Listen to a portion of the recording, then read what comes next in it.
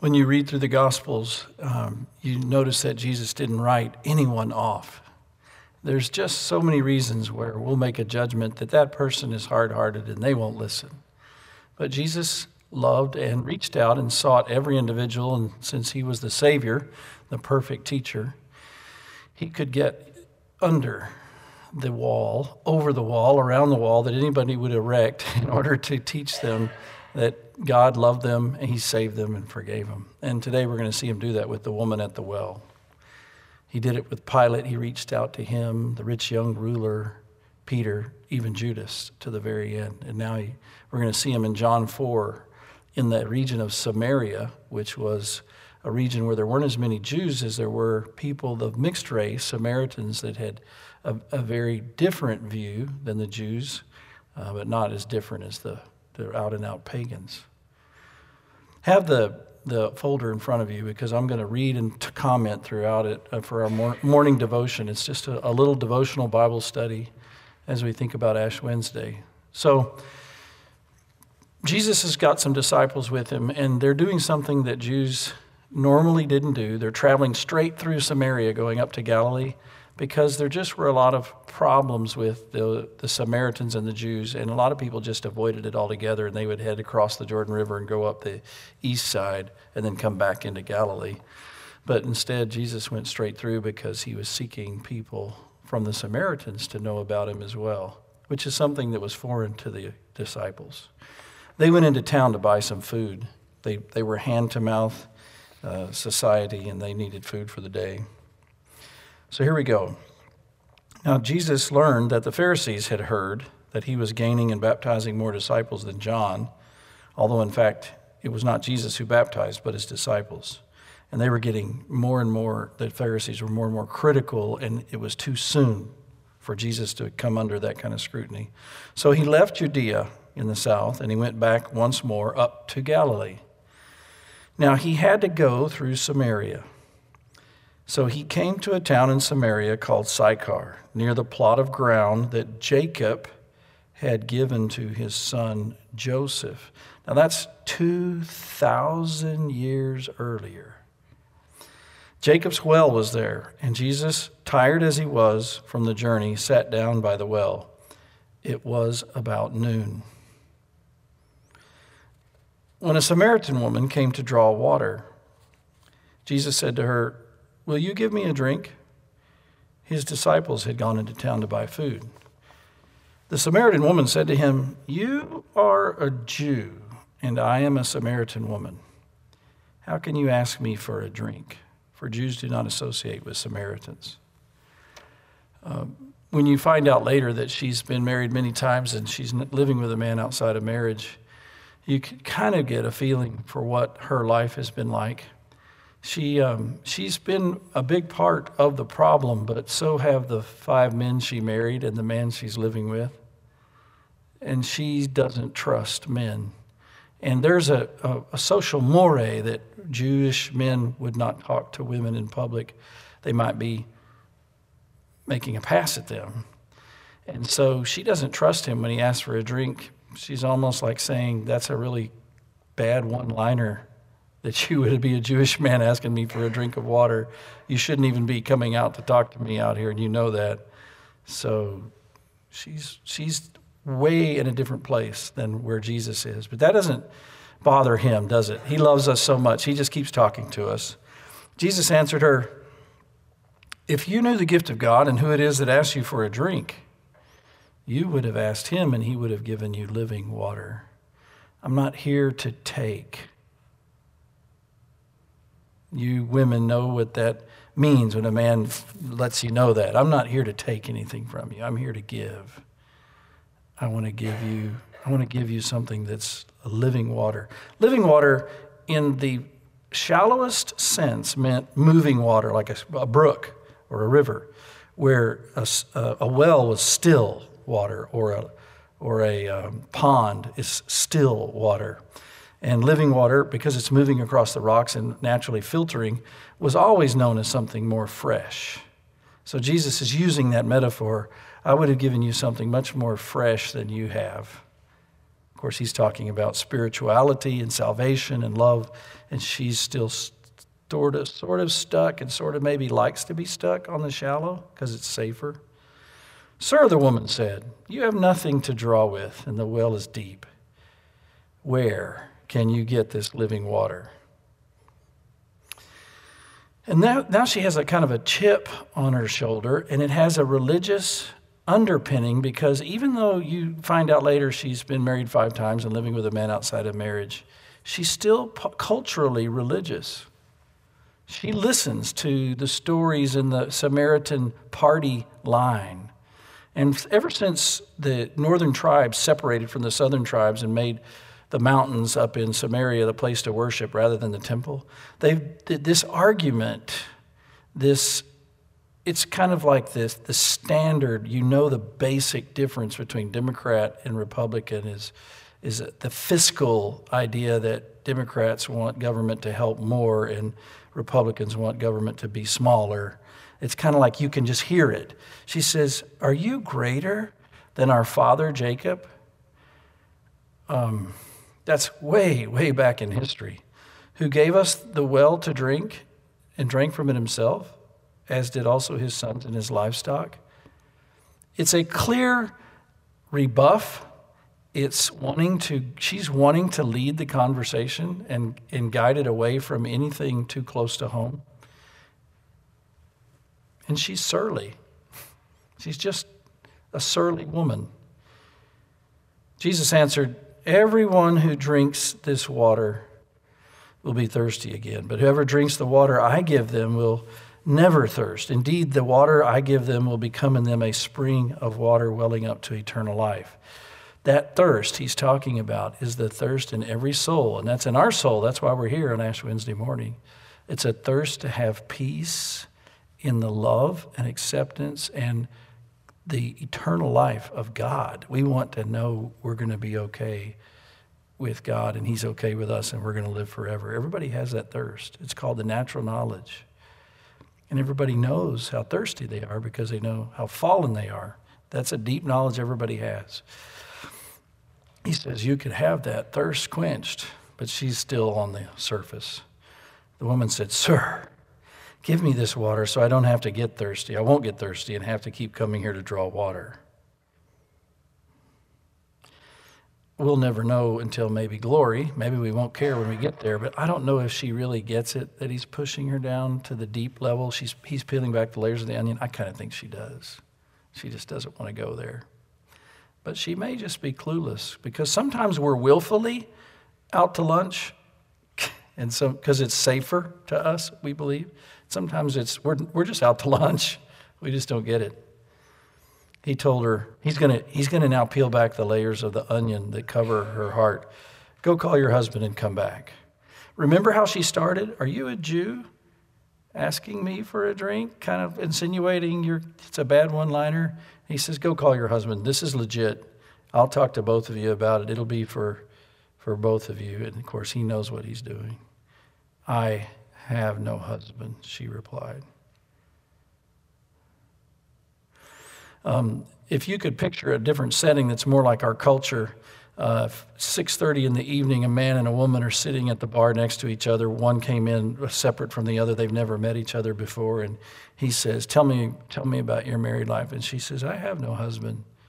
What are they both thinking? Well, maybe there's a way we could talk a little deeper, right? She says, I have no husband. She's not committed to that man she's living with. She's alone. Even while she lives with him. She's selfish. She's not a victim. Nobody really is completely a victim. Not when it comes to sin and needing a Savior, right? And Jesus said to her, you're right when you say you have no husband, because he's here to save her soul. The fact is, you've had 5 husbands, and the man that you live with now is not your husband. What you have just said is quite true. Remember, according to her, he doesn't even know she's living with somebody. So when he says all that, he's saying, woman, you are a self-made mess. And she's thinking, whoa, he knows about me. He understands a lot more about people than me. There's something supernatural going on with this guy. He must be a prophet, because prophets have special words of wisdom, special words of knowledge given as a gift, and they can know about people's private life that they don't share with them to give them knowledge. They just know he's a prophet. I'm in the presence of a prophet who knows that I'm a failure.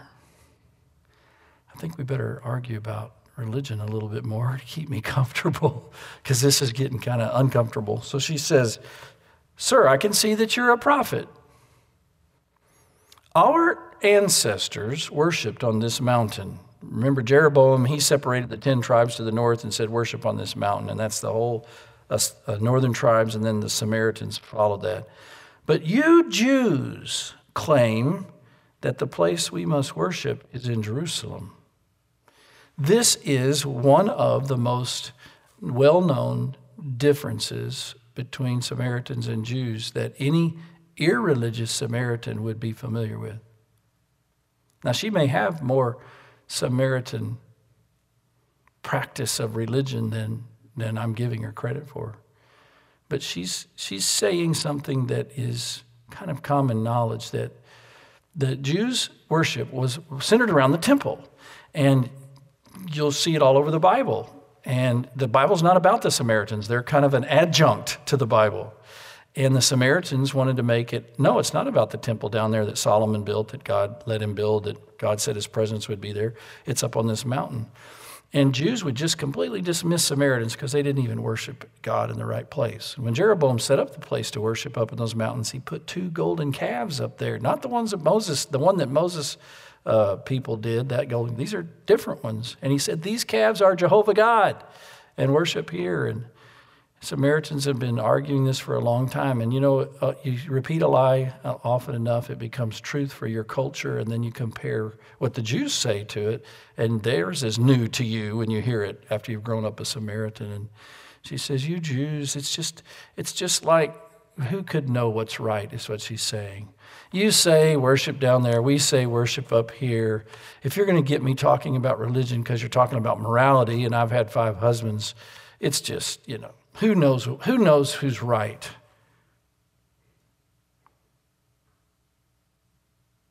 And he says, this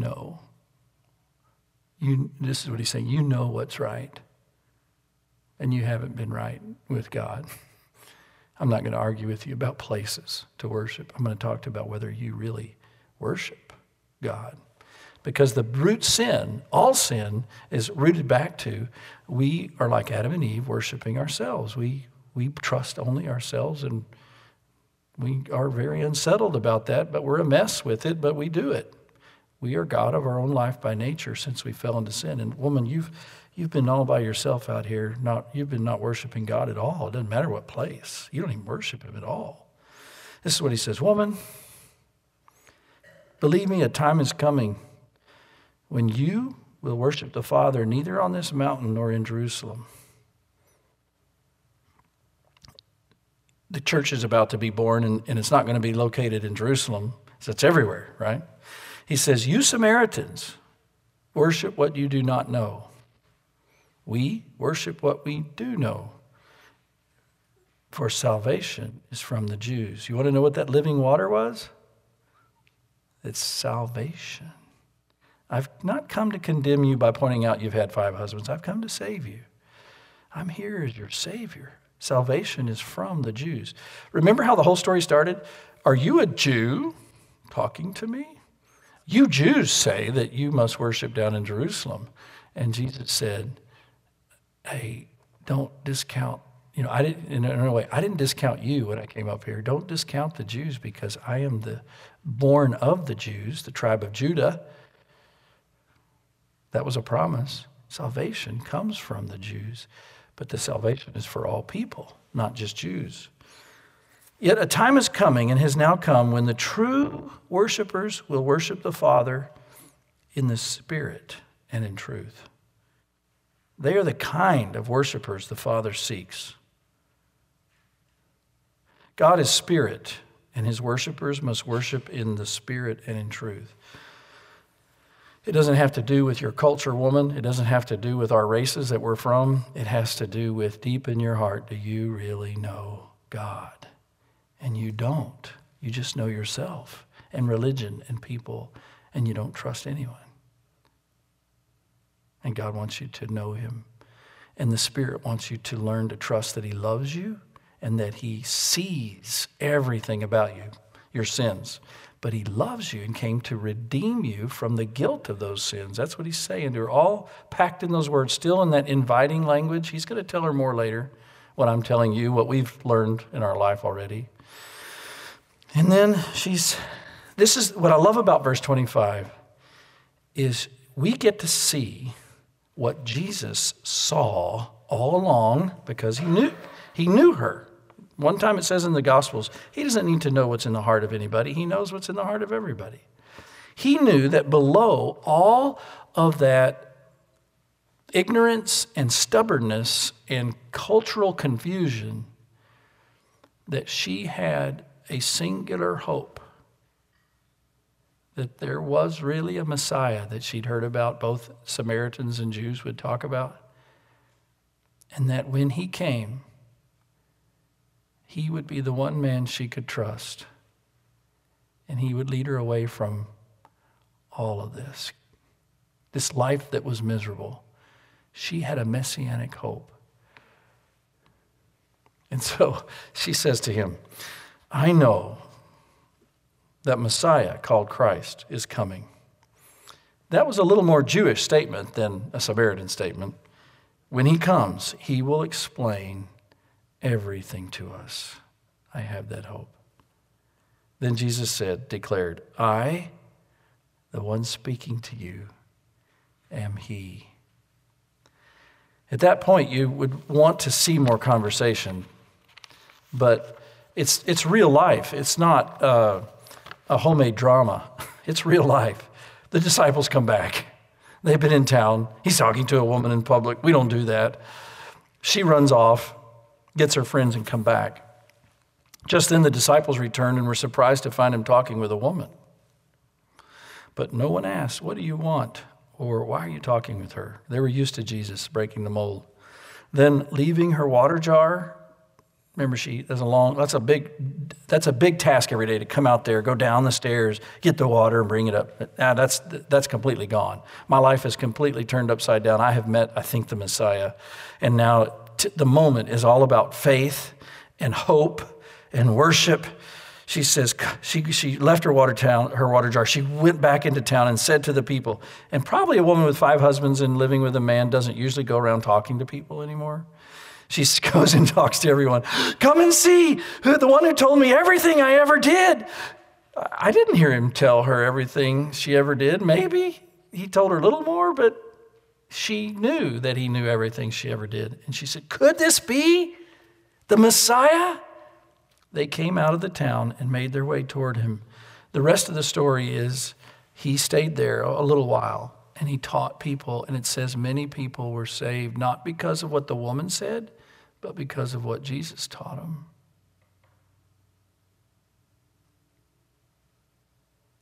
And it all had to do with exposing their need and forgiving them and loving them. Jesus doesn't go around talking about our faults because he loves to make us feel bad or win an argument. He doesn't come to argue. He comes to redeem. But we have this way, especially us religious people like she was, we have this way of making it about everything except repentance. But anything that's truly spiritual is, Lord, I'm sorry, and I'm a sinful person, and I need forgiveness, and I need your presence, and I need your promise, and I need hope, and I don't have it. It's just like the water. I have to keep coming for more. I can't produce it in myself. I have to keep coming back to you, but I don't have it. That's the whole meaning of the Christ, is that he has it.